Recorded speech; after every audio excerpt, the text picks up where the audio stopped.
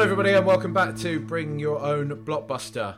I'm joined by a titan of the... I can't think of another word for that, mate. Ben Haynes, how you doing, mate? How's it going? Yeah, good, mate. Do you know what I thought about today? Because I listened back to Pulp Fiction and I listened back to us saying we were going to try and think of different ways to do it. I realised it started to sound like Apollo Creed's introduction from Rocky. Oh, right. Yeah, you know, it's like the Master of Disaster, the Count of Monte Fisto, like just long list of ridiculous nicknames. So as of next week, I'll try and come up with 6 or 7 for you, so I can give you that Michael Buffer style intro. Oh, yeah, that's what I expect. That's your homework for the week, mate. That is Yeah, your go. Don't watch the film. Just 7 days of nicknames straight.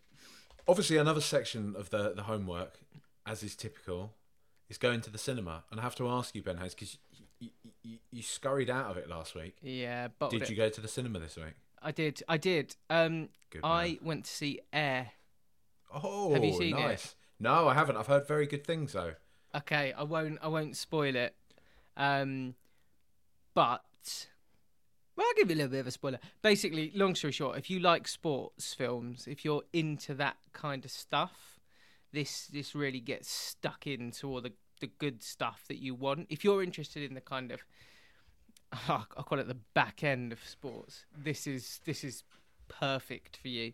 And go and get, I think it only comes in at maybe an hour and 45. And we've spoken a lot before about going to the cinema and films being the right length for what you want at that time. And so it was Friday night, bank holiday, just wanted something chilled. I was working on the Saturday, so I was like, just get me in, get me out. A little bit of kind of tick all the boxes. Perfect. Medium popcorn was the level of popcorn that was required. You know, it was like a medium-sized popcorn, no pick and mix needed, no huge soft drink, just solid effort. And I was really pleasantly surprised with it. It's got all the little bits you need. And I don't know if you saw, did you see the thing doing the rounds on Twitter about Ben Affleck and the writing credits for this? He did. Refresh my memory, but I know what it is. It's something that everyone's giving him a real celebration for on Twitter. And basically giving a bit of a nod in that he kind of gave. There's a young writer who was a co-writer on it, and it turns out that they, I believe, I need to refresh my memory on this because I'm doing a horrible job of explaining it, but it's a young writer who is getting their first kind of outing in this, and I think he was down to get a writing credit, and along with a few others, and he said, listen, when we were doing Good Will Hunting, a load of people helped us, so we're going to pay it forward and help you. You'll be the sole writer credit on this, I believe is the story or something to that effect, which is quite nice. And there's some really good performances in there. There's a couple of particularly nice moments. It's a good cast, and Viola Davis is just fab as she is in a lot of stuff. I've heard she's like the MVP straight up. Yeah, steals it. As is generally the case, right? Yeah, as a rule of thumb. Yeah, steals it. What about you, mate? Have you been this week? I have been this week, mate. What did you get? I went against Tell my me you did judgment. Mario. I didn't, not yet, but I will do. I am going to. I saw Dungeons and Dragons. Oh, what? Okay, right. So, a yay or a nay from you? Look, mates, I would say it is. So my reservation about this, I'll be upfront about this. I think I've said on here before. If not, I bang on about it on Twitter. I'm not the biggest sort of Marvel fan. I'm not against it. I'm not one of these kind of killjoys about it for the sake of it. I don't have this whole pretense about it's not real cinema. Millions of people enjoy these films. They're movies. Like it's agreed. They're based on lore of comic books that are 50, 60 years old. Like people love this stuff. It's storytelling. It's almost like I've seen some people make the argument that they're like the new religion. They're kind of basically telling Bible stories or religious stories through a modern lens in a way. Whatever, that's fine. I just find them sometimes just a bit tiresome. That's all. I'm not really bought into them. I don't really feel the kind of highs and lows of it all. I watched Endgame, quite enjoyed it, but I wasn't, it wasn't kind of. It wasn't a defining moment of cinema for me, and I appreciate I'm probably in a minority in that. Well, respect. I'm in that. Yeah, right. I mean, I wasn't one of those people that was losing their mind when, or spoiler alert, but when all the characters started arriving, and then some people in the cinema got to their feet and started applauding, and I was like, cheering sit down. in this. Come on, please. Sit down. Please, we're not at the football. You know, we're in a on. dark room. The people on the screen, it's a projection. They can't hear you. Grow up. Just sit the hell down. What are you doing? You've embarrassed yourself. Sit down. I'm such an old fart when it comes to that sort of stuff. Come on. If anyone applauds when a pilot lands on a plane, I'm like, no. Oh, no, yeah. Absolutely almost not. makes you hope that the plane had crashed, you know, but... However, Dungeons and Dragons, I saw the trailer and I thought, right, this is getting... 90 is something mad, like 95% on Rotten Tomatoes, all that type of stuff. But I thought it just looks a bit Marvel to me, and those films all have like 90 odd percent. So I was taking reviews with a pinch of salt, but I did get a lot of personal recommendations that were like, look, shelve your convictions. Yeah, it's just quite good fun, and that's exactly what it is. It's a solid, I would say, it's a very solid 3 out of 5 movie. A lot of people would probably say it's a 5 out of 5, but to me it was a solid 3 out of 5. It knew when to be funny. It had decent enough kind of special effects. The cast were good. It was fine. It was fun. It was nothing that you haven't already seen before. If you've, you know, think in the kind of realm of Labyrinth, The Princess Bride. Right. It's that kind of sort of bizarro medieval fantasy comedy action, and it's all right, you know. But is it the start of a? Is this now the start of a huge sort of? I don't know. Is there going to be a Dungeons and Dragons universe type thing? You assume so if it does well. I think it's done quite well, but it wasn't left on a cliffhanger or anything like that, for example. So you could probably watch that in isolation. If they never made another one, it stands up, sort of thing. Yeah, all right. So yeah, you know. Well, like, just a quick one on that. Like, this is quite an interesting one, probably for us to go into more depth on another day. But I do have a really strange relationship with film trailers. I don't know about you. Big time. Especially now, the past 10 years. Yeah, absolutely. Well, I mean, sometimes you'll be sat in the cinema and you'll see a trailer and it does enough for you that just kind of like, it just, a couple of little nuggets and you think, oh, yes, please. What was the film? Was it Pearl? The trailer for that was very kind of like, it was a bit all over the place and it left me being like, I'm so up for seeing that. I still need to go and see it. But it really kind of, it really moved me, that trailer. It kind of got me in the mood. I feel like every single one of the kind of Marvel style superhero films, it's a cookie cutter trailer.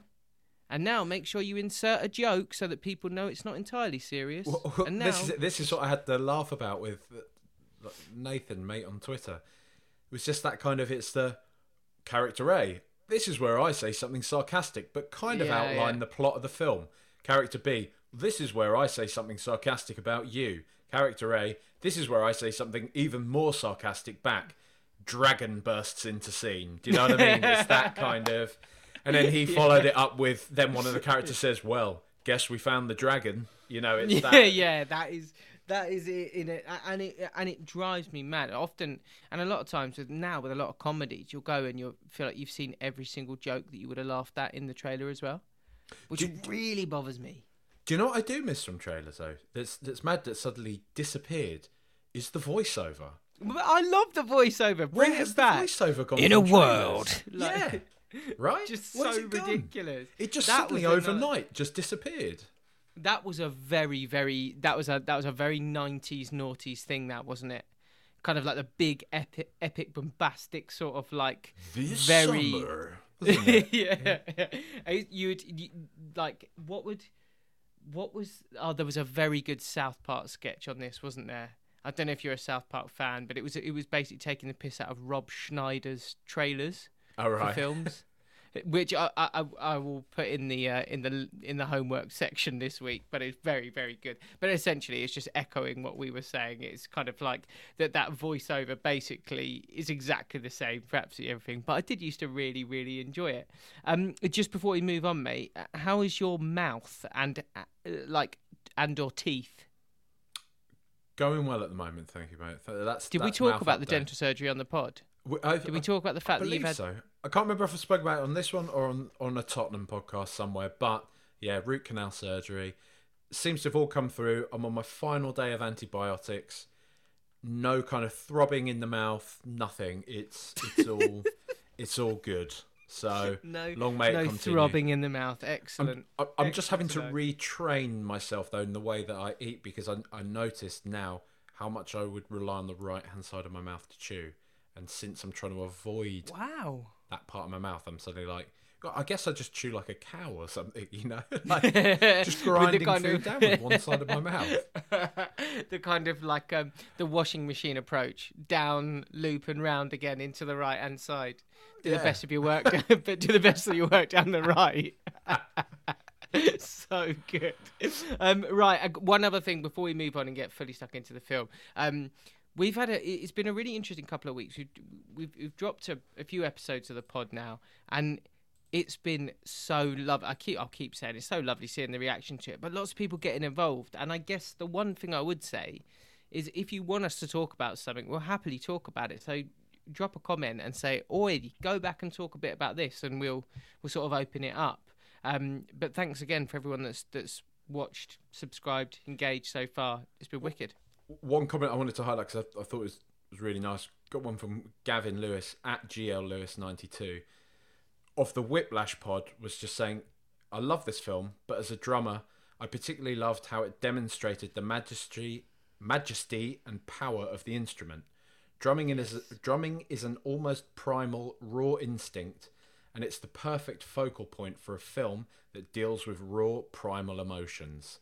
I mean, I suddenly just got that. I was like, yes, I like that. Nice. Like, we're starting to sort of seed into other little parts of Twitter and TikTok and stuff. It's nice, isn't it? Sort of seeing we're starting to picking up a little bit of momentum, and lots of people coming along for the ride that are maybe not people that would have come across any of our work before, which is quite nice. Yeah, I'm definitely outside of my comfort zone on TikTok still at the moment, but I'm joining the 21st century. Oh mate, I listen. I'm gonna sort of walk slowly behind you, kind of like peering round your silhouette occasionally, just to see what the view's like, and then slot back in behind and panic again. It's not like you're supposed to be you're the younger one, mate. At the moment, at the moment, it's not like you're going to overtake me. Catching up. Yeah. TikTok scares the life out of me. I'll be honest. It feels like everything just moves super quick. Like suddenly, what you think you know where you're at, and then suddenly the world changes in the space of about 5 minutes. I don't know if you know what I mean, but I think if you're, say, past the age of about 27, 28, right? You're on the verge of 30 or into your 30s and beyond.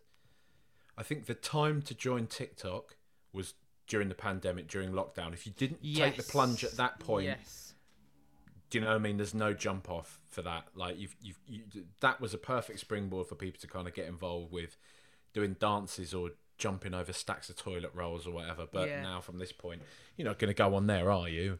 Unless you have a film podcast, then that's all right. That's all right then. If you do, it feels like you've got to be. It feels like you're with some social media. It feels like you can sort of like dip your toe in the water. I feel like with TikTok, you start at sprinting pace. Yeah. Do you know what I mean? You're kind of like, go, dance, you idiot, dance. Leave me alone. It's just like 98% of the people on there are just young and fresh-faced, and they're still not dead behind the eyes. They do you know what I mean? They haven't got. Come join us on Twitter, you neeks. Yeah, exactly. That sinking ennui of being in your 30s and beyond. Just like. This is not the place for me here. Yeah, it's absolutely. Like just those nights that can sometimes happen when you kind of at a bit of a loose end and you think, oh, let's go for a drink. If you're with the missus or something, let's go out for one drink. Go on, and you walk into a pub or a bar, and the average age is just a bit young. And you're suddenly like, Yeah. And it's his first. Hello. It's just starting. I'm just at the age now where things like that are starting to happen to me. Do you know what I mean? And it's and you got to start changing your pubs, haven't you? well. Like- I realised how much of a thing this is, and I realise we're going on a real tangent here away from cinema. But people I went- need it. I went to a gig the other week. I went to watch Death Cab for Cutie, which were like one of my favourite bands growing up, right? But now suddenly the band are all in their like late 40s, early 50s, and everyone in the crowd though singing along to the songs, all sort of dressed up in the clothes that they used to wear in their sort of teens, 20s, are all suddenly in their like 30s, 40s. But it felt comfortable. I was suddenly like, oh, everyone here is me. You know? Yeah, so And- look around nodding. Yeah. Everyone Yeah. kind of now at the age where it's like, we're going to have a drink, but we're not on Jaeger bombs now at a gig. We're sharing a bottle of wine. You know? Yeah. it's that type Mate, of thing. I had a really similar experience of this. I went to see Pete Tong does this thing every year where he plays club classics with a live orchestra. Oh, really? And yeah, and the first time that he did it was at the Royal Albert Hall. And they did it as a BBC prom, but it was like celebrating maybe 20 years sick. or something of going to Ibiza with Radio 1. So they had the Heritage Orchestra playing Ibiza classics with Pete Tong DJing alongside it, which was really cool and really lovely. But I had this look around, and there was all these people that used to be able to hack it in the early 90s, all there expecting to be able to do it in the same way, all kind of there looking a little bit like, it's 11.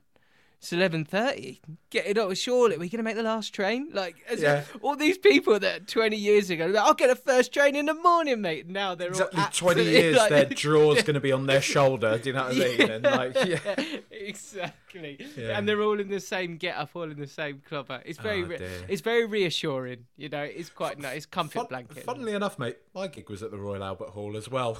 Was it actually? Yeah. There must be a demographic where they know we can trust people in this band with a gig at the Royal Albert Hall. They're not going to trash the place. Look at the architecture. This is lovely.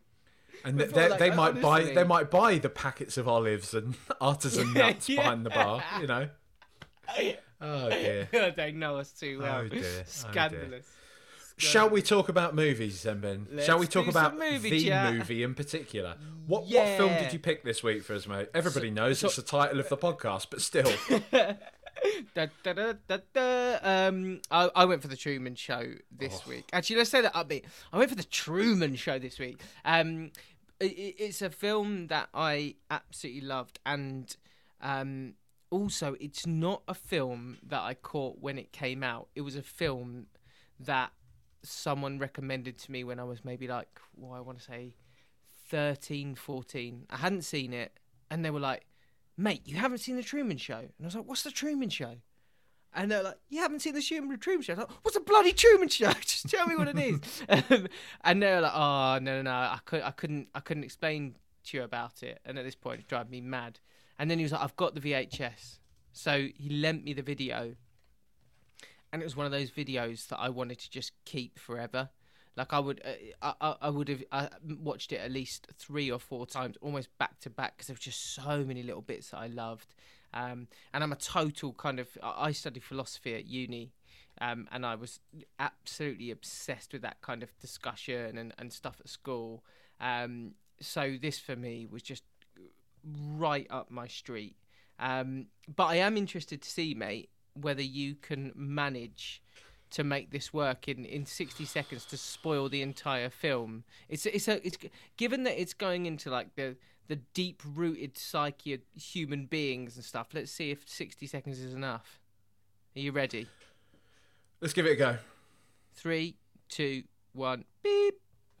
Okay, so the Truman Show follows the life of Truman Burbank, quite literally, as he is an all-American guy who lives a perfectly normal existence, suburban American existence. The one twist of it being his every move is broadcast around the world without his knowing. He lives inside a huge television studio that's been purpose-built for this seemingly unique social experiment into a human being and their life. Things start to change for Truman. He's blissfully unaware as to the world outside of the world he inhabits. He's been caged by these many different manufactured fears and paranoias from the producers. But slowly but surely, his urge to see more of the world takes over and overrides these fears. And as the producers begin to notice this, they try as best they can to stop him from leaving the island they've created. Very good. Very, very good. Got through a lot of that. I Got through tried. a lot of that. It's tough because though, right? you got to that point. You got to the point where basically, like as we see with a lot of this film, there are so many little like bits where the whole thing starts falling apart. You know, and it's so hard because you need to explain that so much of the film is about those moments that not having the ability to properly explain them is very, very tough. But one that I wanted to start with for you, mate, and you mentioned it to me before we started. What genre of film is this? I mean, it will often just get lumped into like comedy, right? Because I guess it was Jim Carrey, a similar kind of figure to Robin Williams, right? The kind of very physical, theatrical, humorous actor, well known at that time for Ace Ventura and The Mask. So anything that he was in was naturally leaned towards comedy. But I mean, to me, it's a drama, right? It's almost a thriller, with shades of like, I don't know if you class it as a genre, but it's dystopian in many ways as well, right? Yeah, and there's elements of sci-fi in there. You know, that's a good shout. Yeah. But it's really difficult to place, and I think that point about Jim Carrey is such an interesting one because at the time this must have been I wouldn't know because like I said I didn't see it at the time that it came out, but this must have been such a jump for him. It must have been such a gear change. I mean, you do see elements of his kind of classic Ace Ventura style, very kind of big, larger than life performance, but there's so much depth to his character in this. Yeah, it seems I was having a look to see if he was nominated for any of the big ones for this film, and he wasn't, which came as a real surprise to me because he's particularly brilliant, right? And I know it's always very easy to say I mean, I don't even know. Would you call The Truman Show an iconic film, or is it still a bit of a niche film? I mean, that is I had that kind of thought in my head a lot this week when I was trying to work out where this sits in the kind of pantheon of that. I suppose where does this sit in that discussion? And I think I would say that it is an incredible film, but it almost falls into the category of cult film because of the way it's shot. Do you know what I mean? I think so, yeah, because it's styled in a very, even though you'd imagine Truman is supposed to be inhabiting a kind of a contemporary world, it feels more like the world he exists within. They've styled to be an imagined, idealistic 1950s America, that he's living that all-American lifestyle, right? Yeah, I mean, that was such in the spoilers encourage bit when you said he's kind of like Mr. All-American, kind of, he literally is, you know, he's kind of, there's a really amazing bit, and I mean, I'm sure we'll get onto this, but there's this really amazing line when his mate, who is called, is it Marlon, his mate? Yeah, Marlon. I think so, yeah.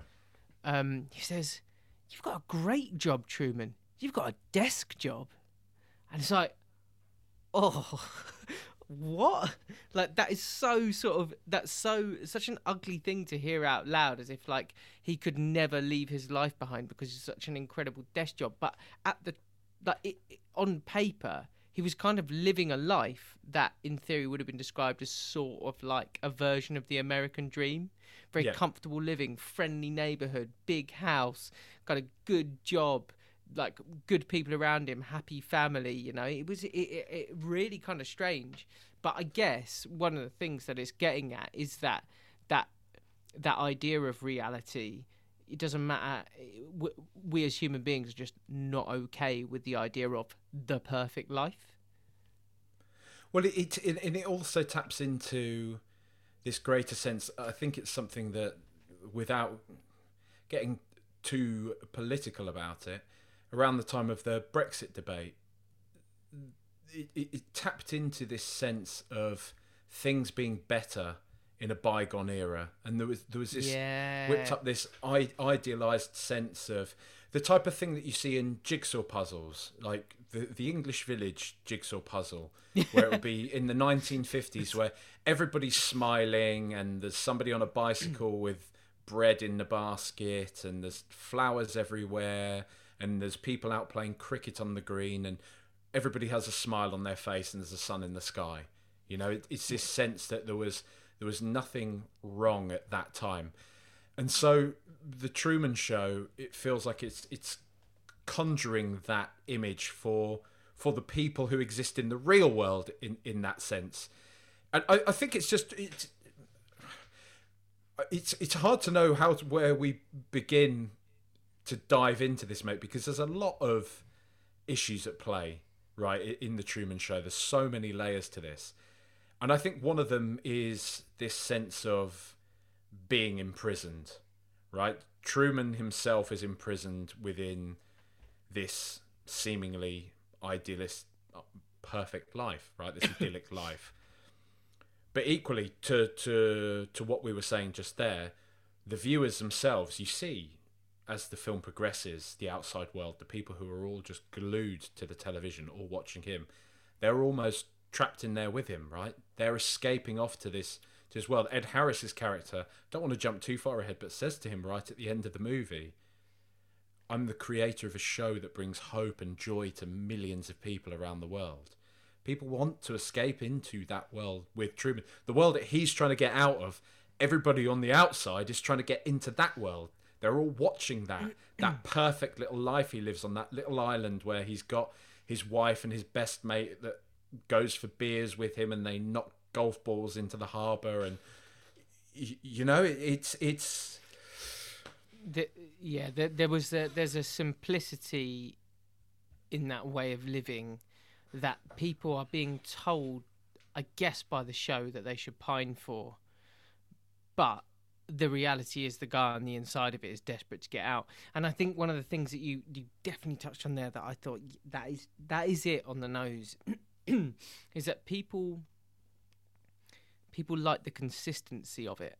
Like, there's a lovely scene where, well, I mean, there's so many different scenes where it cuts to people watching on the outside, and it provides this sense of comfort and a bit of a comfort blanket for them, in that they don't kind of have to focus on any of the stuff that's going on in their world. They can just go, oh, I'll just watch this simpler version. It's like when you go to bed but you leave one of the lights on so that you know there's still a bit of light in case you wake up in the night, or when you leave the radio on so there's a bit of background noise so that you don't have to deal with your own thoughts alone or the sound of silence.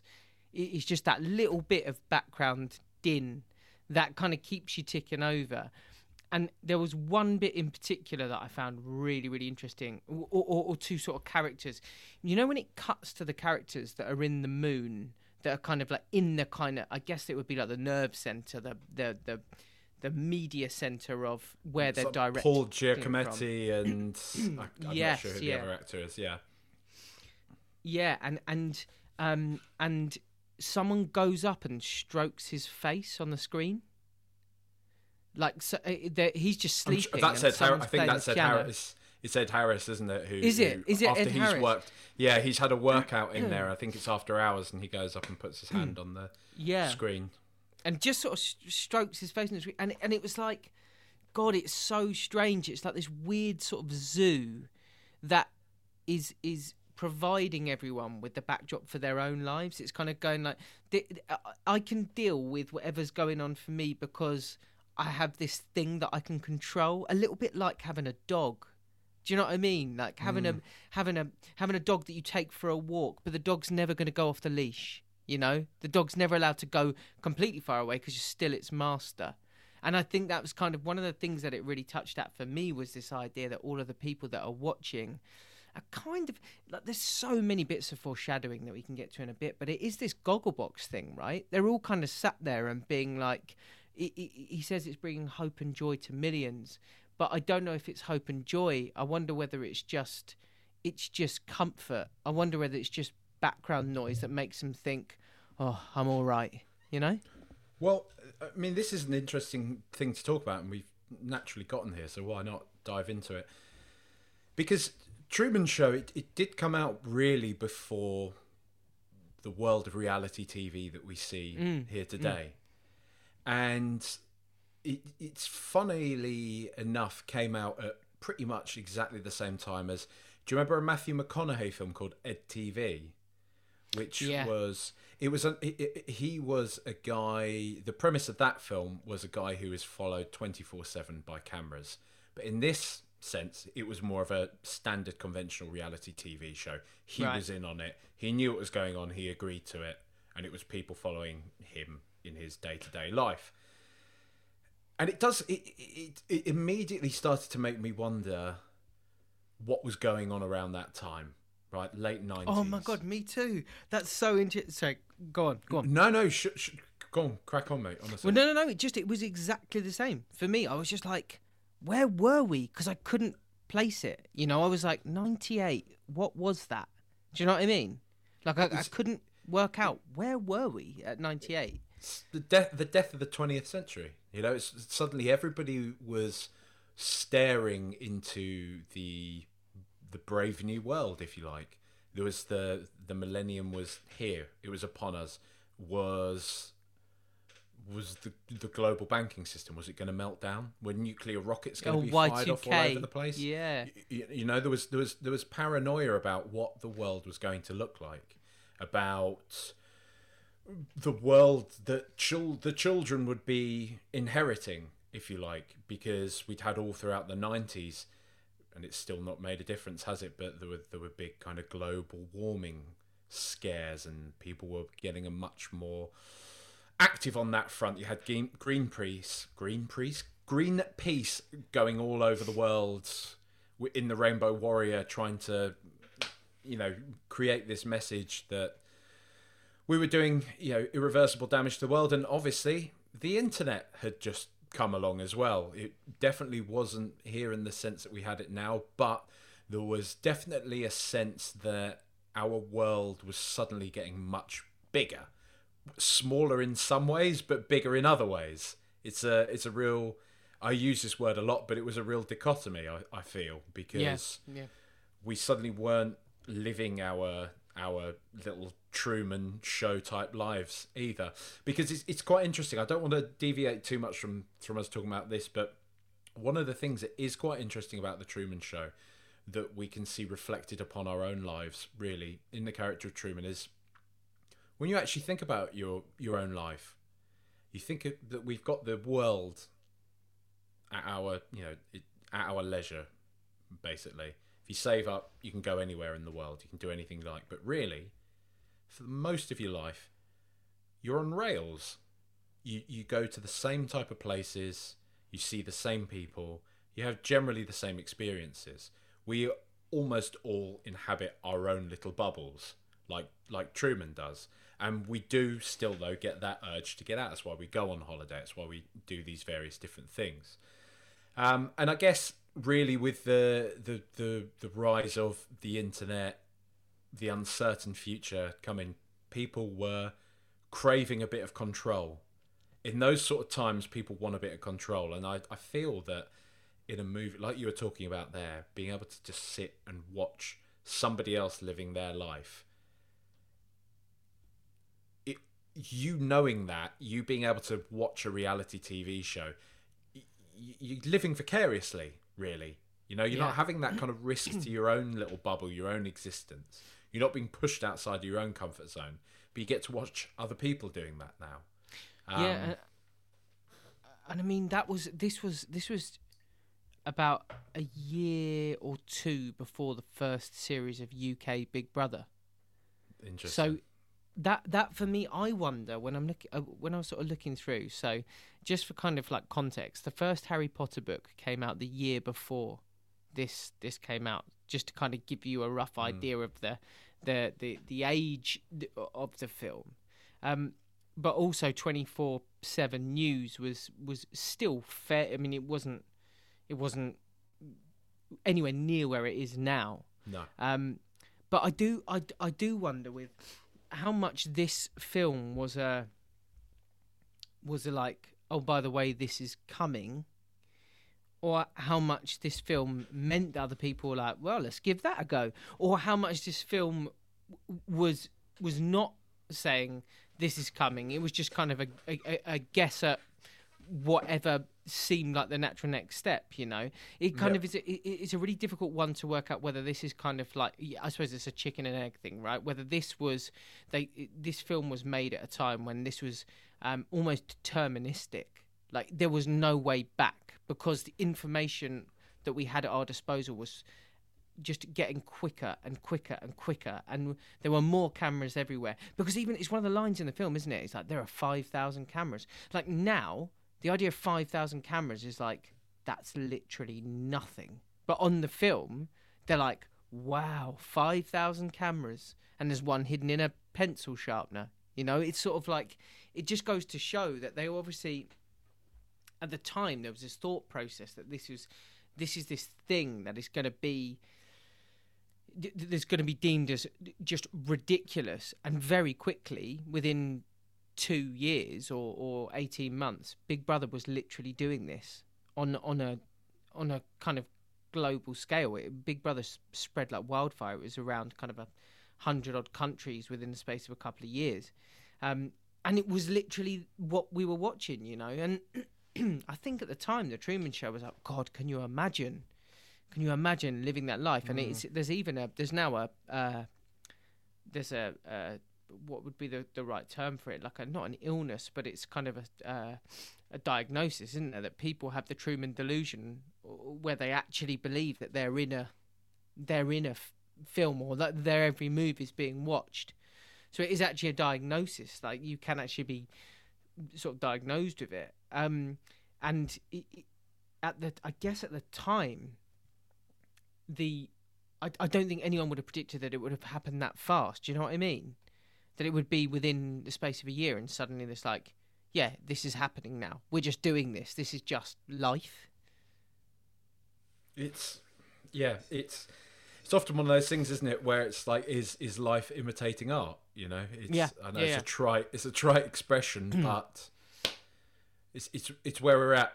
Look, let's keep going down this deep rabbit hole, mate. You studied philosophy at university, so I would imagine you'll have a field day with this. What I'd imagine you're very familiar with the works of René Descartes, and questioning the nature of reality. What is reality? How do you see that type of conversation projected onto something like the Truman Show, and what relevance does that have to us in our lives as viewers? So this is a really interesting one, because I think there's kind of multiple ways in which you could take it. So the first one, this is, if anyone that is not interested in philosophy, this would be incredibly dull, but there's this thing called the allegory of the cave. I don't know if you've ever heard of that before. No, good, far away, mate. But basically, the long and short of it was Plato's allegory of the cave, and it's basically the idea that three people are in a cave, and they're sort of like locked in this cave, can't get out. They're facing the back of the cave, and can't see anything. The only thing they can see is the wall that is in front of them. But in the cave behind them, there is a fire, and so there are shadows that are projected onto the wall of the cave. And so for the people that are locked in this cave, they've never been out of the cave, so they accept the reality of what is in front of them. They accept the reality of the shadows that they see, and so they believe that these shadows are real things. You know, if it was a shadow of I think one of the things they say is that it's a shadow of a dog that comes on the thing in front of them, and so the shadow of a dog is the reality that they see, not the actual dog. And we see kind of within we see literally within the first kind of like, I think it's within the opening kind of gambit of the film, Christoph says, we accept the reality of the world with which we're faced. Yeah. which straight away was kind of like quite dark, quite ominous, quite sort of like, oof, like where is this gonna go? So from that point of view, you're desperate to kind of see that unravel. And in the allegory of the cave, the one person actually gets free, and they go out and they then see all the items that they'd seen kind of projected onto the back of the cave through shadow, and they then come back to the cave. This person gets free, and then they come back to the cave to tell the other prisoners, the other people that have been kept in this cave, about what they've seen. And then that, I thought there were some really amazing parallels with the idea of Laura Linney's character sitting there and doing this really strange kind of interview, which I thought was, like, as a performance, it was incredible. I don't know if you noticed this in the opening bit where she's sitting there and she'd been like, there is no difference between real life and the Truman Show. Like, the Truman Show is my life. And she's acting while she's saying it, but she does it in this really horrible way that you're kind of sat there and you're like, oh God, you kind of genuinely do believe this is your real life. But she calls it a lifestyle. Yes, yeah, and it's just like, it's really quite. I thought she sold that character wonderfully. Oh, like, she's unbelievable. She's brilliant. She's so annoying. Yeah. Do you know what I mean? You're sitting there just like, oh, you're so annoying. And then it's interesting that you say that. Yeah. But I find it interesting that you say that, mate, because, like, if we're talking about the subjective nature of reality, I guess in that sense, that is, she's had her life played out on screen really just as much as Truman has. Yes, because the moment she meets him, yeah, it's over.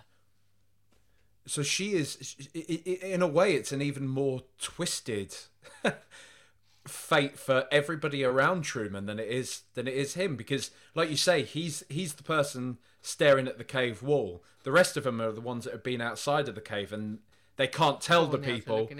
Yes, who are staring at the wall, that there's more to life than just staring at a wall, because the dragon outside will eat them. You know, it's yeah. It's really interesting. I haven't made this comparison. It's a widely compared thing across the internet, but it is very interesting as well that this came out around the same time as The Matrix as well. Yeah, and there's a lot of parallels between the two films. There's a lot of parallels there about, again, the subjective nature of reality, and it's something that you can go quite deep into. You can take it on this literal sense. Truman is somebody who is living within a dome, right? And he is watched by millions of people across television. But if you want to take it one step removed from that, if you want to look at it more on that kind of philosophical level, I guess the filmmakers, with both this and something like The Matrix, they're asking the viewer to ask questions of themselves, of their own life. You live this idealistic, wonderful life. You have the pretty wife at home, you have the best friend, you have the good desk job, but what is your actual life? Is that an existence? Or not, is that an existence, but what type of existence is that? Who has told you that this is the life you have to lead?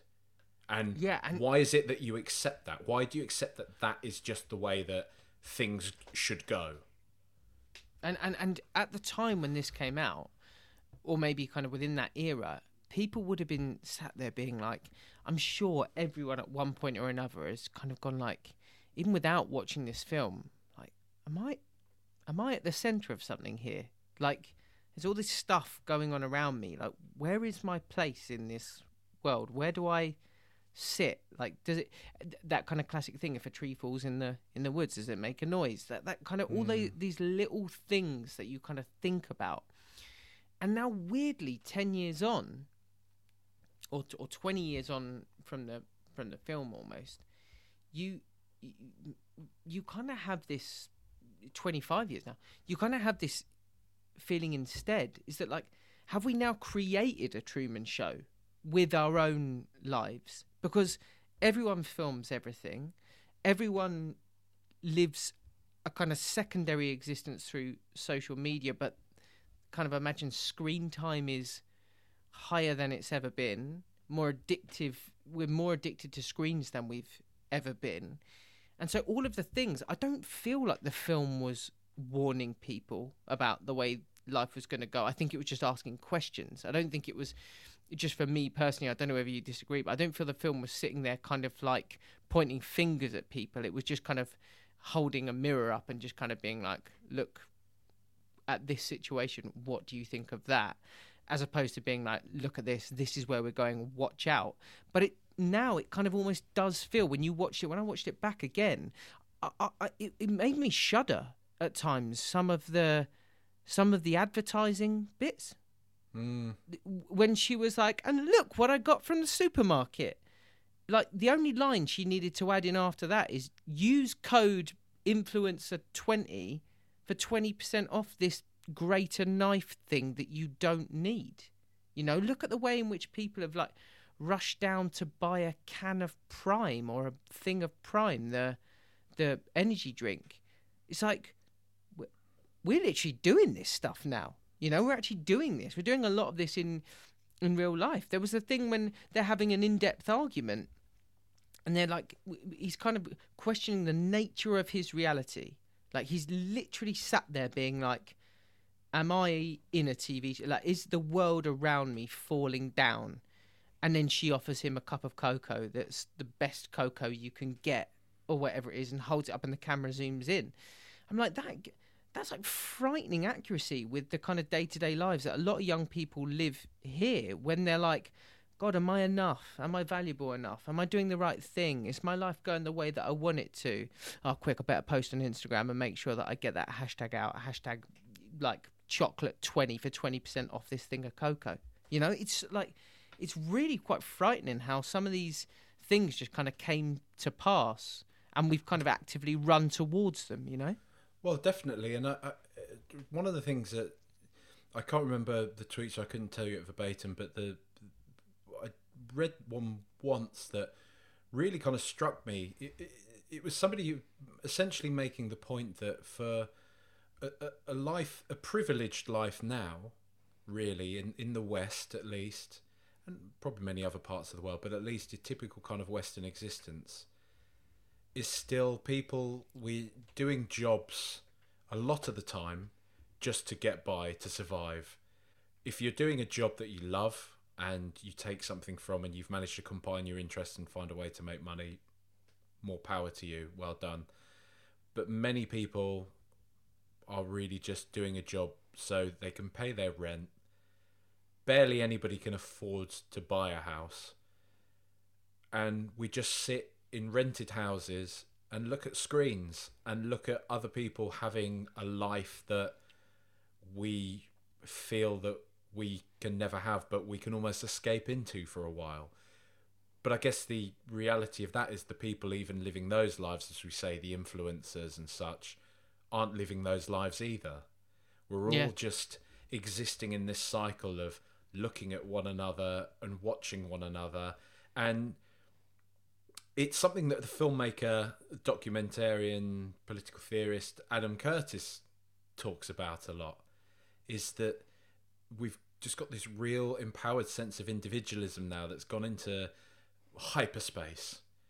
The sense of collective responsibility, collective might to form a viable opposition to, say, the political system or the capitalist system.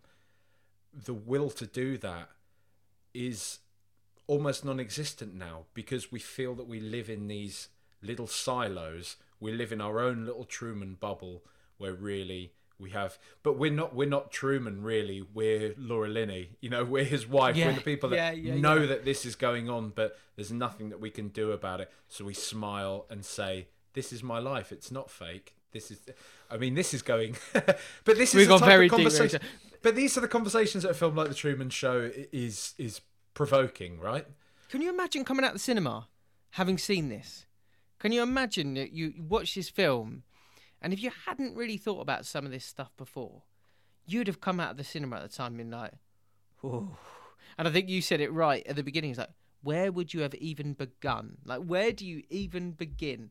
And the thing that really, beyond even the discussion we were just having, the thing that takes it even further, that scares me even more, is that the last line of the film is so pointed. The last line of the film is the security guard sitting there. Truman has literally just escaped. I mean, he's on his boat, which quite literally smashes into the end of the world, and he sort of pierces through the end of the world to show that he can break free. And he has this hugely profound moment, and the kind of discussion with Christoph, who's in Sirius, the moon in the sky, which is also like the searchlight that they then use to try and find him a little bit earlier on in the film. He's having this discussion, and we have this huge moment of kind of like relief and like, oh, he's got away. And then it cuts to the security guard sitting in the little station, and one turns to the other, goes, "Do you want another sliced pizza, mate?" Yeah, let's see what else is on. Yeah. You know, and it's like, oh, like none of it all just kind of, it's totally irrelevant. You know, on to the next. The next thing's going to happen. Like, it's not that important. It's just another guy.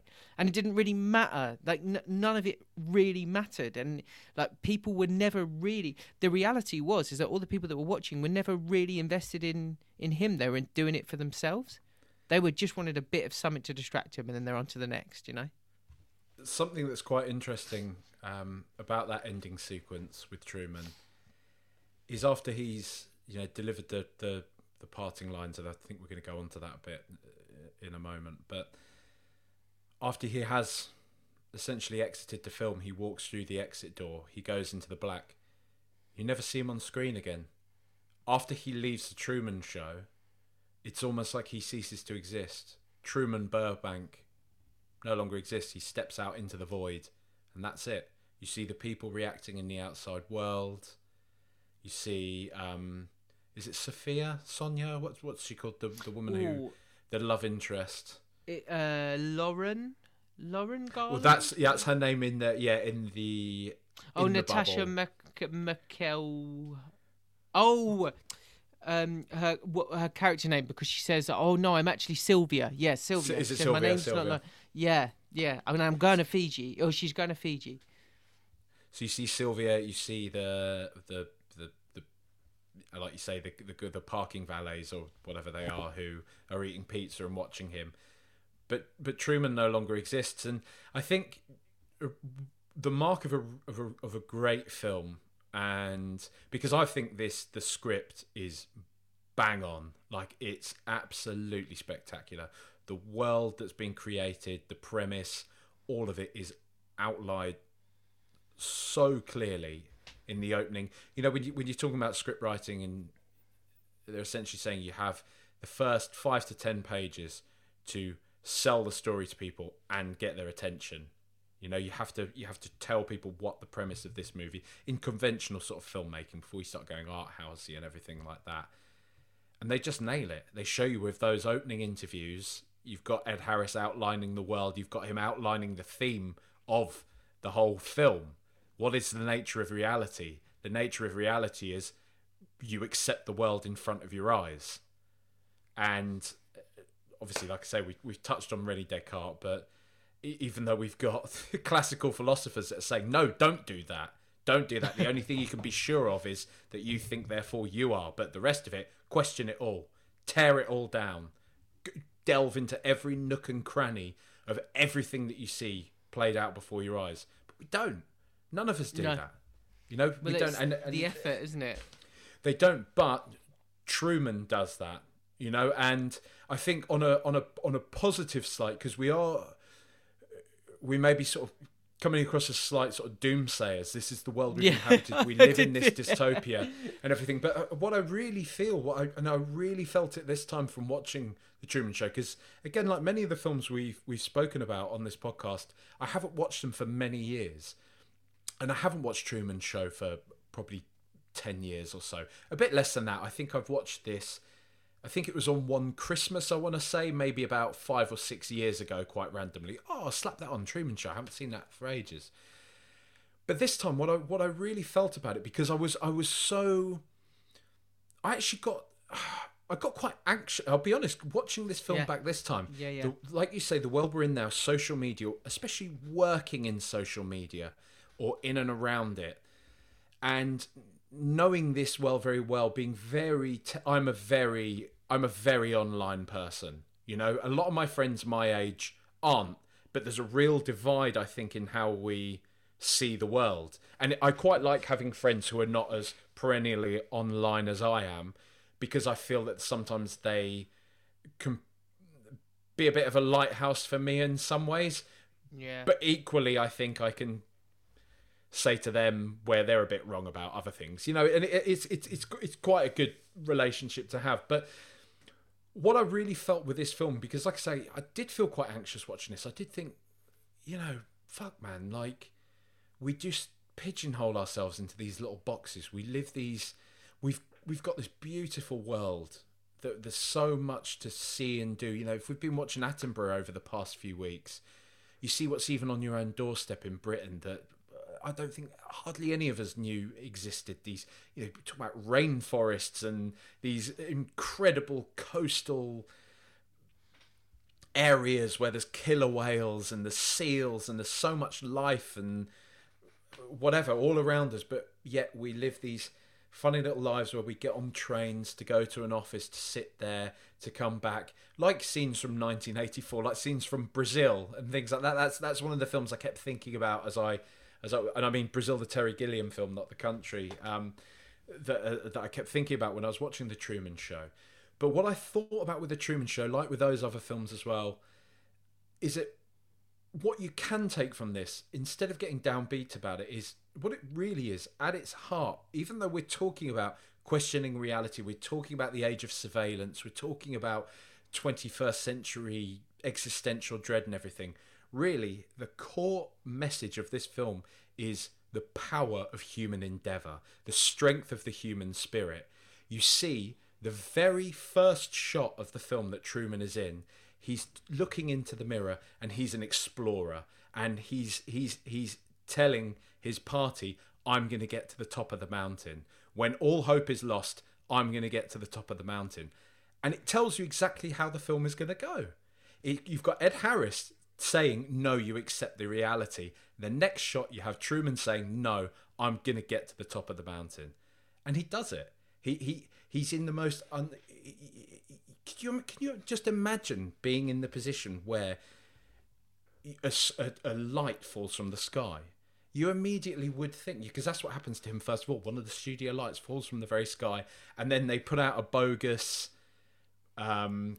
news like report saying, message, bits of plane are falling out the sky. And if that happened to any of us, yeah, of course, we just accept that, we take it. But maybe there would be one or two of us who don't. And I know this can lead people down these avenues of conspiracy theory and stuff. We're talking about vaccine hesitancy. We've got a lot of this stuff going on in the world right now. Okay, so I do understand that these ideas that continue to question the world and you can be on the right side of history, it can embolden some problematic things within our society. But I think even if you're not going on it down that level, I think it shows you that with enough power and conviction and just, I guess, sense of self, when the whole world is almost trying to tell you, or the world is geared towards telling you that you're wrong or you're crazy, to just sometimes trust your gut, trust your conviction, and if you believe in something enough, to go and chase after it, to pierce the edge of the world and say good afternoon, good evening, and good night to it. I mean, that line is that's so well delivered. So well done. I mean, just brilliantly delivered. Tears in the eyes stuff, isn't it? When you're watching it, it's unbelievable. It's so profound, and it seems so crazy because it's a cheesy catchphrase that he's chucked out at the beginning of the film, and then right at the end, you're like, oh, it takes the wind out of you, you know, when you're watching it. And I think that's part of the reason why it's all the more of a gut punch when they go like, you want to see what else is on? It's like, no, no. Yeah.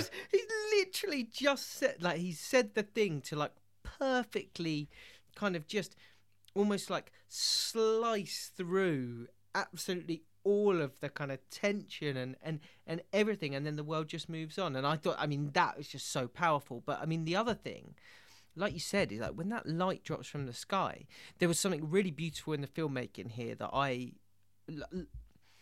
think the reason, I don't know if this is why it did it for you, but or why you felt this way, but the reason why I felt anxious was because the moment that the light falls from the sky, it's like the sky is falling in.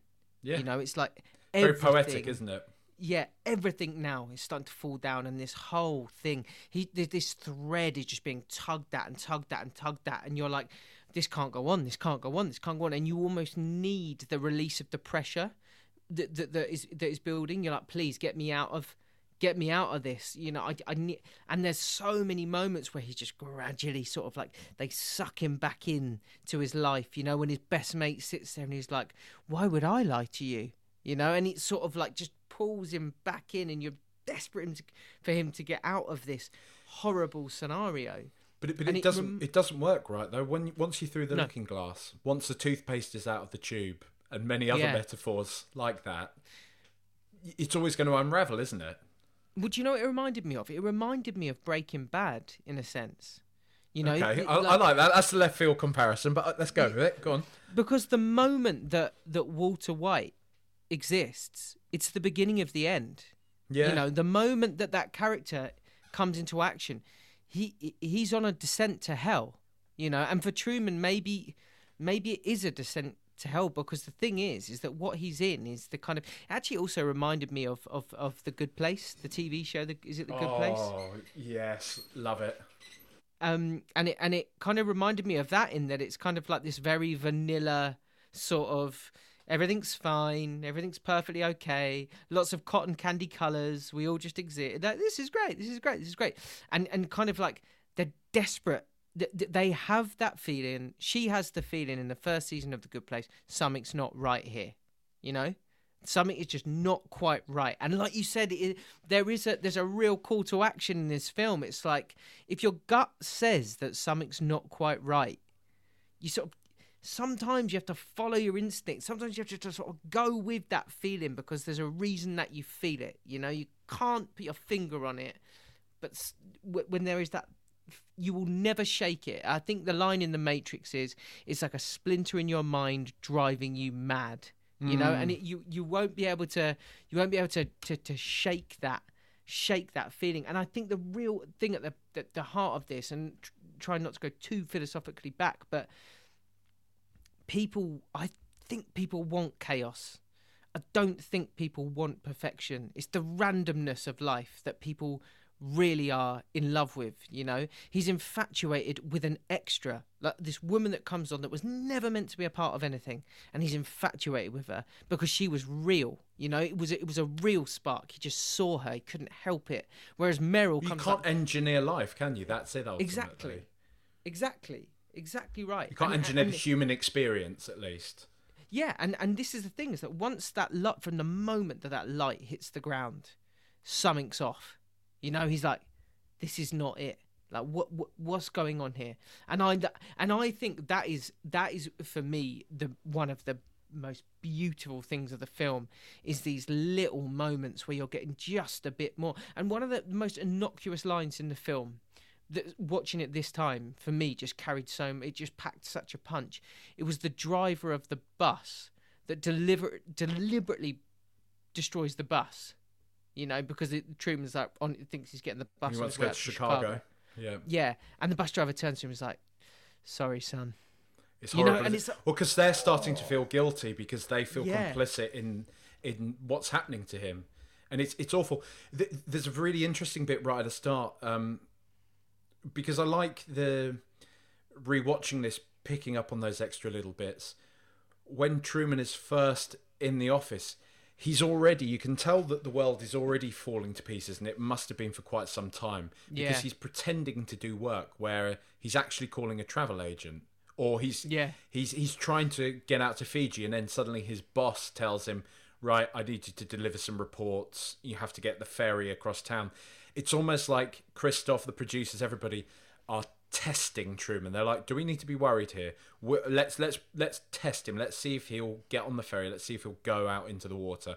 Do we need to heighten his anxiety of drowning? Do we need to heighten his anxiety of leaving the island? You know, it's all a big test. It's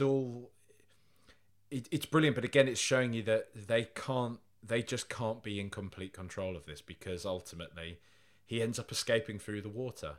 As much as they've tried to make him afraid of dogs, make him afraid of the water, all of it, but it's just keeping him.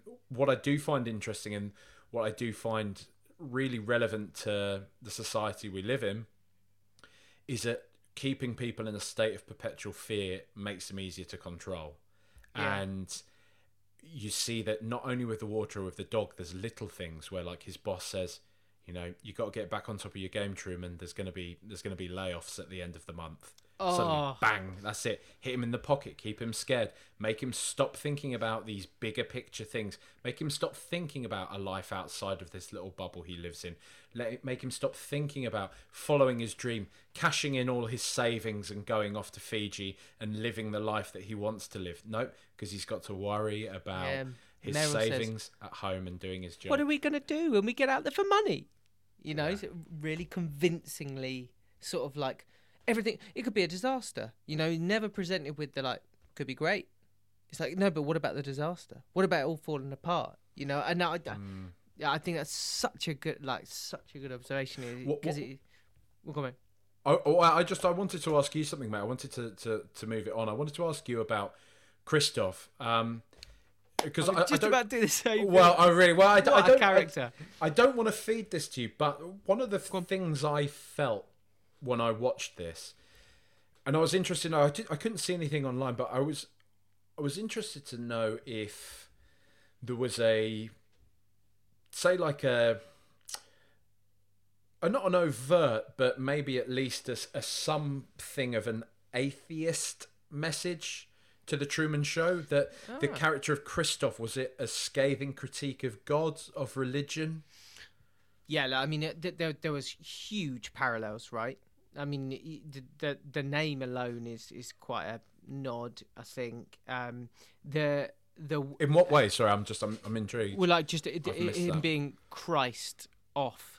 You know, well, yeah, quite obviously, like, yeah, shit. Quite now you say that, quite literal. But I mean, but there also is a line that you mentioned earlier on. He says, "I'm the creator of a TV show that gives hope and joy to millions." I had to listen to that bit back 3 times because I wanted to just make sure of this. But they've deliberately left a pause. A pause, yes. I wanted to say this to you. Yes. I'm so glad you picked up on that as well, because I was like, am I just looking for this? Am I just looking for this? But they do, right? Yeah. They leave a pause there, so it goes, I'm the creator of a TV show. And you're like, what? Come back here. And I went back 3 times to make sure. And that definitely is inserted there. It's strong, isn't it, mate? I think that's the thing. And there is so much going on in this film that it can really be summed up in that, because I know you wanted to talk about it, their final dialogue to one another. You know, Christoph has just tried to murder Truman, and I'm surprised nobody else has stopped him. And one of the things that I thought would be a nice touch at the end of the film is the police have showed up to take Christoph away. You know, it might be slightly cheesy, but I kind of feel that that's the way that should have gone, because he's literally tried to murder him on screen. That was quite powerful as well, wasn't it? You know, the line when it was like, you're gonna kill him, and he's like, you can't kill him live on television or whatever, and he's like, why? He was born on television. Yeah, it's dark. It's dark. Sinister. What did you make of his character more generally? I wondered whether there were any aspects of his character that made you look at him and go like, I've seen that. Do you know what I mean? I've seen that kind of person at times. I've worked with that person, you know, that's kind of disappeared up their backside a bit, or has kind of got to this point. You know, when he's directing the scene where he's bringing Truman's dad back from the dead, and they're celebrating him like he's some sort of genius. You know, like, oh my word, can you believe it? He's done it. You know, and he sort of holds his arms up into the sky and he's like, don't zoom just yet. Okay, now zoom. You know, and it's sort of like, is it sort of rancid? Well, it's just that ultimate hubris, isn't it? It's somebody that, because to me, the real truth of the matter is that Christoph is just as much a slave to Truman as the other way. Yeah. That they coexist. His anxiety of Truman walking out and leaving of his own accord is simply because Christoph is not in control of it. He's not fussed about losing the Truman Show. He's shown that if Truman wants to leave the Truman Show, if the Truman Show is going to come to an end, it will be Christoph who ends it, and he will do that by killing Truman. But the fact that Truman walks out and just leaves him feeling lost, it suddenly makes him realize how powerless he is, that he has created this world to completely control another individual because he feels ultimately a lack of control in his own life, because he realizes that really, like I say, we are all Laura Linney in the outside world. That's what we are. I mean, there is a few of us who are Trumans. I'm sure we've all met a few Trumans as well who happily go about their days and, you know, don't dive into this type of stuff too much. But I think probably everybody does on a certain level, right? We all have a feeling of, is there more to this? Is this all that our life is? Where do we go after this? You know, there's these questions that we've been asking since probably our frontal lobes developed and we became capable of introspection and we became capable of theorizing and things like that. Just before we move on, I wanted one thing that you said that really stuck with me was like this idea of like human endeavor and the human spirit, and I wondered whether after you'd watched the film, did you come away thinking that the film got at the theme of escape, or that the film was making a point about the comfort of cyclical living? Do you know what I mean by that? Yeah, I do. The sort of 2.5 children, you have your barbecue on the weekend with the neighbours, that type of thing. Yeah. I don't think there's one. I don't think there's one clear message that I would take from this. I think it really is encapsulating a lot of different themes. I think it is showing you that change is possible if you are somebody watching the Truman Show and you're thinking, you know, I want to do something different with my life. I don't feel particularly happy. I feel like Truman. I can do something different. I can escape this kind of cyclical, because I think the cyclical living thing, it's a sort of satire as well. It's a sort of satire on the American dream. We've seen that all throughout cinema. You know, you see it in Tim Burton loves to kind of harpoon that Edward Scissorhands. Yeah, gosh, there were so many similarities with that, wasn't there? You know, all those sort of movies where they like to harpoon that type of thing.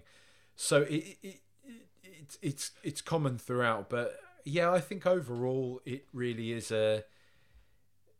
it's just a film that's asking us to look more at the things that are in front of us and accept them or not, or maybe just question our own decisions more, how much they're a decision that we actually want to make or something that we feel that we should make, or just like I sort of said earlier on, are we just on rails? Do we exist on these rails? Which is, I don't know, we'll probably do, I think we joked about doing Donnie Darko at some point, but that's one of the big questions that's raised within that film as well. So yeah, sorry I can't give you a cleaner answer for that, mate, because I think there's just a lot at play in the Truman Show, which is why it's so interesting to cast a character, an actor like Jim Carrey, to be in this movie, because as we said of Doubtfire previously, I vaguely remember this movie being billed as here's Jim Carrey doing some funny faces and stuff, and trying to push the trailers more towards it being a sort of comedy, I guess, and maybe it gives people that double whammy of when they go into the movie expecting that, and then they're suddenly like, whoa, okay, this isn't what I was here for, but let's go with it. Yeah, and Maybe you get enough of those nods.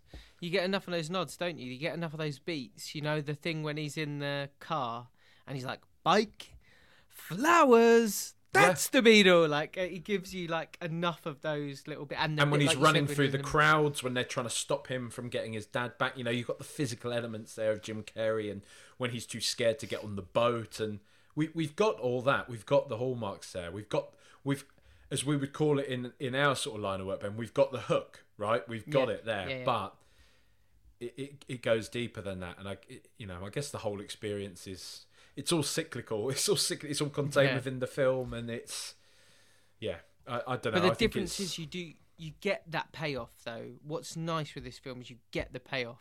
You know, you get when there was a moment when. Marlon, God, I forget his name. Is it Marlon? His mate? I keep getting this wrong. Yeah, Marlon. Yeah, he looks at the camera and he says, "What do you want me to do?"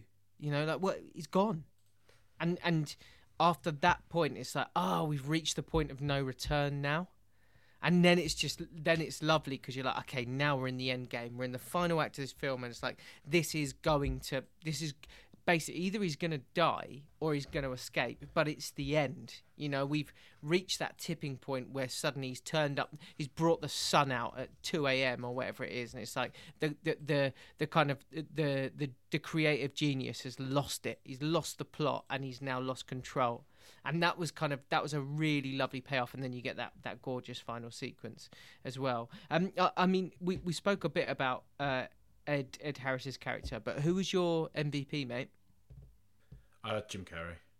I think he's straight up. I think he's absolutely fantastic in the film. I think Laura Linney is brilliant as well. That's she gets the assist for me because how she manages to juggle being the the perfect American dream wife, and also somebody who is probably acutely aware of the fact that she is fully seeing on stage to this person that she is still, make no mistake, devoting her life to.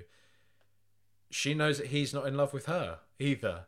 You know, imagine that. Imagine that you are put forward as the love interest, as being the belle of the ball, and his eyes are across the other side of the room, so much so they have to have those producers, like in the prom scenes, take the Eleanor, is it? I can't remember what her name is. I keep forgetting it, but they escort her out. So she's brilliant in that. But I just think Jim Carrey, the temptation for him, I guess, to really ham up more of his silly faces, and because we'd known him at that point for like, alrighty then, and all that. Somebody stop me, and it's. I think it was real eye-opening to see him in a film like this, and it almost definitely paved the way for him to be subsequently in films like Eternal Sunshine of the Spotless Mind and such. Yeah, I saw a really good interview with him. It's one of the things that when we were watching, sort of going through this week, I watched it quite early in the week, and then I went on the hunt for as much stuff as I could around this film. And it doesn't exist. Like the sort of things like Pulp Fiction or Silence of the Lambs or Casino Royale, for example. Obviously, Casino Royale is a little bit more recent. But there were so many discussions on this. For the Truman Show, there's not actually that much there in terms of the people that were in the film giving you much about the film. Like I could only find a few interviews. But one of the interviews that I did find, which was really telling, was that Jim Carrey says in an interview, almost like, I bumped into Robin Williams and I'm so glad that he won the Oscar for Good Will Hunting, because it meant that for people like me there is a corridor, there's an opportunity to go from I'm not just doing silly stuff. And he's like, I needed to do Ace Ventura, and I'm so glad that I did Ace Ventura, and the reason that I got this role is because I did Ace Ventura, because they saw that I would commit to something. So they knew that when I did this, that I would commit and go all in, whatever it was. So yeah, the performance is just, I mean, it's incredible. But like you said, he just gives so many. It is very three-dimensional. There's so much in there, kind of like these little bits that he does where he's suddenly just lost in thought. You know, where he sort of switches from having just looked down the mirror and has got the astronaut thing around him, or he's an explorer and he's saying like, "You'll have to eat my love handles if you want to survive," which is just amazing. He's just so funny, and then suddenly he's just kind of like, you know, where he gives his line, "You never had a camera in my head." You know, it's like so like, Yeah. just so much punch to it. But you're right. I did want to give the assist to Laura Linney because I think, honestly, this is not a scorching hot take, but I think she's the most evil character in the whole film. Like, I think she is. I really got to pee my bonnet about. I think she's a victim as well. I would still put her down as a victim of all of this. Yeah, she is definitely. But I think her role in Truman's life is her and the best friend is awful. Like, it's so, like, the level of being that disingenuous, but like also to kind of like take it on when you think about what's required of commitment to someone in a marriage and stuff. It's like, and the fact that she's getting married to him with her fingers crossed is like horrendous. I mean, there's another one of those magnificent tidbits that you get. You know, you're like, what? The thing that I find quite interesting, and this is something I wanted to touch on, but I couldn't get around to it naturally earlier. But I guess I can hackney it in here now. So you've got I'm gonna look at her name now. What is her name? It is, she plays, Lauren, right? So Natasha McElhone, McElhoney, I don't know how to pronounce her name, I apologise. But Lauren, so when he first sees her in the college library, she's got that badge on that says, "How is it going to end?" And one of the sort of marks of a really great film, and I think, you know, I'll skip ahead, mate. This to me is a 5 out of 5. I think it's a masterpiece of cinema. I really do. I think The Truman Show is an unbelievable film. It's so brilliant in its scope and its commentary, as we've sort of demonstrated today. And one of the signs of a really great film for me is, like you said there, you walk out afterwards and your brain is whirring and you're thinking like, fuck, like, how do these things apply to me? But also, what happens to Truman after that? After he leaves, right? We have it written as he's won the day. This is great. But my mind immediately goes to when he's in the real world, when they've had their first kiss and he's free, and then suddenly he's sat there and the press and everything dies down after whatever, a few weeks, a few months, a few years. How does somebody whose entire life has been a sham go forwards? What do you do when you think that he's in his 30s, I think, when he escapes, or he's just turned 30 or something like that? I think Truman's supposed to have just turned 30. When your supposedly dead father has come back to life, when you essentially find out that you were the first human being to be adopted by a corporation, that nothing that you knew was real, that your best friend was an actor, when he's telling you that he would jump in front of traffic for you, there were lines being fed to him through an earpiece. Like, what does that individual look like in the real world? Does he really, and this is a slightly scary prophetic part of it, will Ed Harris's words, will Christoph's words be ringing through his head? Will he be somehow wanting to escape back into his Truman Show world? Will he not want to face that reality? Because the actual reality of the fact that his entire life was a sham. I don't know. Who knows? Well, but I think the fact that you can ask all these questions is the mark of just a wonderful, wonderful film, you know? Yeah, I mean, this is one of the things that it's so good that you said it, because I wrote it down earlier on and I forgot to bring it up, but it's just that what happens when the camera goes off. And we get that line in the end of the film For other people, they're going to change the channel. What else is on now? But for people that have, even in the real world, for people that have been a part of reality TV shows, you know, all the reality TV shows that we have, for people watching on, look at that, ha ha ha. For the people that are on it, when the cameras go off and the lights turn out, like, who's left? You know, what is left, and who are those people when they don't have that thing? And it's you like you said, you see him go out the door and he walks into darkness, you know, and we're just left as an audience to try and work out what it is, and it is, I mean, it's magnificent, absolutely magnificent. So yeah, I'm the same as you. Jim Carrey with the MVP, and then Laura Linney with the assist, and then I'm assuming that you think this one has aged like a fine wine. Oh, completely, mate. Look, we've spoken all about its relevance today and its messaging, and it's a fine wine. To the point where if someone made it now, you would think they were making a slapstick comedy about 2023. I think. Yeah, they could well be, but I don't. There's nothing about this that, I guess, one, if you were being particular, you would have to ask how would they navigate the internet, or maybe the internet wouldn't even exist within his world. They have complete control over that. So, and I mean, we've seen plenty of, you know, examples of people trying to remake this film in a way, or I guess tell a similar type of story. We've seen things like The Village. We had Jake Gyllenhaal in Bubble Boy previously. You know, there's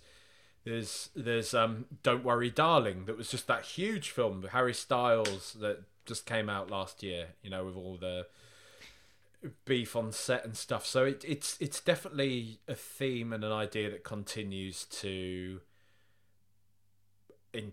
enthrall us, and probably becomes even more relevant the more and more, like you say, we feel trapped and tethered to our screens. Do you think that this would have worked? Like, if this film never got made, do you think it would have worked as a series? I know that's such an appalling thing to ask of such a wonderful film, but do you think it would have worked as a series? It's funny you say it, because I was just thinking, I'm surprised they haven't tried to readapt this into a series. I found myself thinking that exact thing. Do you know? I tell you what made me think that is purely because it's a Paramount film, and I saw the Paramount intro, the mountain and the stars, and it suddenly just made me think Paramount Plus. Because I had to buy this film to watch it. I rented it on Google because I don't have Paramount Plus, and it just made me think about their IP, and it made me wonder whether or not they would turn it into a series. I do think it would work. Yeah, we've seen, I think Westworld is a fairly similar concept as well. Yeah. You know, I think it's definitely something that people would. You'd have to. What you would have to find is a twist. You'd have to find some way to change this, and maybe like they've done with the Handmaid's Tale, where they've expanded past the source material. Yeah. Maybe that's where Truman Show goes. Maybe it opens up the door to what happens to him afterwards, and what happens to Christoph, and who knows, you know. But it could. I'd be interested to see it. I'd be interested to see if I would definitely 100% give it a go, because I'm just, like I said at the top, I'm so fascinated by this kind of film. And I know within this podcast we've gone probably deeper than we've gone in any of the other pods that we've done, but I think that is the nature of this film. It's just those questions, like they're the questions that run through the heart of this film, are the questions that we all end up asking ourselves on a cold, rainy Tuesday when we're sat kind of just at our desk doing our job. You know, you might suddenly just have that thought, like, what if? You know, and for me, that's why it's such a special film. And I'm the same as you. For me, it's a 5 stars. It's just it's so good. But what 5 popcorns out of 5? Yeah, 5 popcorns. I'm interested to know what the others, like, whether it carries the same weight as the other one. I can't believe it didn't win anything Oscars wise, like nothing. Did it not? I don't think so. I mean, Jim Carrey wasn't even nominated for this. No. I mean, that's shocking. But let's have a look. IMDb, 8.2 on IMDb. Not bad, but still, like you say, lick it, isn't it? IMDb. Yeah. Don't like to give out their big reviews. Rotten Tomatoes 95% on Rotten Tomatoes. So that's that's maybe the highest score we've had so far. Yeah. What was Silence of the Lambs? I think that was about 94. So there was one that was 94, and I can't remember what it was. It was either Pulp Fiction or Silence of the Lambs. I think it was Silence. And then Metacritic, we've got 90%, and the Metacritic must-see badge awarded to the Truman Show. That really hurt me last week when Casino Royale didn't have it. I know, didn't get the badge. I was like, get in the bin. Who do you think you are? I know, how dare you? Big question though. When you watch this back, how did you feel about sort of where you watched it, as it were? And one of these days, but we're going to have to go to the cinema if there's a kind of rerun of something. We're going to have to go to cinema and watch one of these films. Oh yeah, for sure. That'd be wicked. So what was the question though, mate? In terms of like where you watched it, did you watch it? Did you go TV? Did you whack it on the big screen? Yeah, it kind of does feel right for this, doesn't it? Yeah. I think it's fine. It's not one that you absolutely need the cinema for. But I think in a you could even watch this on a phone. I think it's one you could watch on the go. This is the type of film that if it was on Netflix, I would download for a plane. Do you know what I mean? Yes, or a long train journey. Just about to say. I would be like, yeah, absolutely. Because when I'm on those journeys, I want familiarity, and I want something that's at least gonna keep my brain going though as well. And I think a film like this, because as soon as you suggested it last week, I was like, bang, I'm up for this, because I know I'm gonna go down some alleyways on this one, right? Yeah, and also if you like us regularly have to do the train from London Euston to Manchester Piccadilly, this is like the perfect length film for that train journey. Just put your bags down, get yourself set, and then get playing. And by the time that you've finished, you're kind of like just coming round to the last stop. Absolute perfection. Mate, lead us into next week. What are we watching? Well, it's. I've made between sort of last week and this week, because I've had so many films that have been bobbling around in my head where I've been like, that'll be good, this will be good, oh, that'll be great, oh, I'd forgotten about that one. So I've actually made like a master list now. I've made a huge list of films. And the problem with that is, right, it makes me too excited in many ways. I'm like, Ben, if you ever think you're getting out of this podcast before, say, at least 100, 355. Well, I was going to say at least 100, but let's go with 350, because there's so many I want to do. And I did have one that I was really, really pushing towards, but I'm gonna go back on it a bit, because I think it might be slightly too similar in some respects to this week's.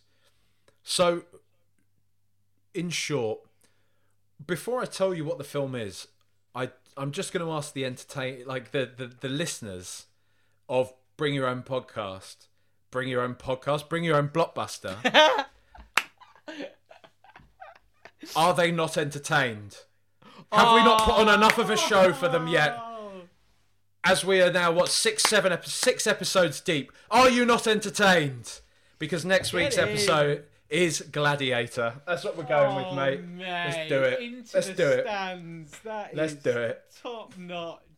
I really butchered my intro there, but still, whatever. Too excited. Too excited. That's it. I'm thinking about the 200 other films I want to do as well. But mate, that is just fantastic. Like the bar just remains so high here. And can I just? This is another thing. Like my missus, usually I'll sit and I'll watch these with her, and it's a great excuse for us to whack a film on and sit and have a couple of hours in front of the TV on a kind of random night of the week. She refused to watch Truman Show because, in her words, she just was like, this is just too much for my brain this week. It's just a bit too trippy. Gladiator is her favourite film. So really? We will be sat down and absolutely soaking it up. I'll make sure that she gets a couple of points across so that she can get involved as well. That is that is outstanding. There's so much in that straight away that you're like, it's early Joaquin Phoenix, isn't it? Excellent. I love it. I haven't seen it for a long time, but here's some immediate homework for anybody that's watching this. Before you watch Gladiator, just slap Hans Zimmer's score on. Do your work. Whatever your day job is, just get Hans Zimmer's score on your earpods or wherever you listen to music and just lose yourself to it. I'm excited, mate. I'm looking forward to it. What a shout! What an absolute screamer of a shout! Yeah, and we should remind people once again.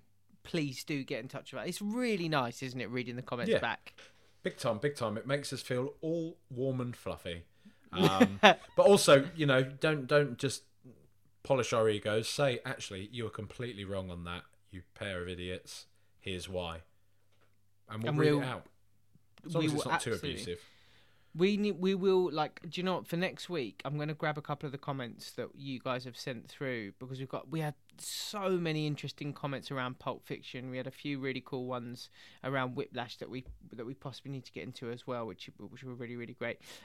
So yeah, at BYOB Pod on Instagram, TikTok, Twitter, and anywhere else that people need to find us. YouTube. Oh, well remembered. And yeah, so make sure you come along for the ride. Subscribe if you haven't already subscribed. Drop us a review and a rating on the podcast app. Please do. It really helps. Really, really helps. Please get us to the top. We were not. When we last checked, we were 91 in the film category in the UK. 91, 91st biggest film podcast. So let's slide that up. We're first of the 90s, mate. There you go. Well, we're not actually, good enough for me. But sort of works, doesn't it? We'll take it. Maths isn't my strong suit, mate. Sitting here talking about films, that's what I'm better at than maths. I couldn't believe it, mate, when I saw it. I went on and I was looking this morning. I was like, I wonder how many downloads you have to be to make it in, and I just was so pleasantly surprised when I saw our name on there. So thank you so much, people who listened so far, and make sure you do your homework for next week. What a film!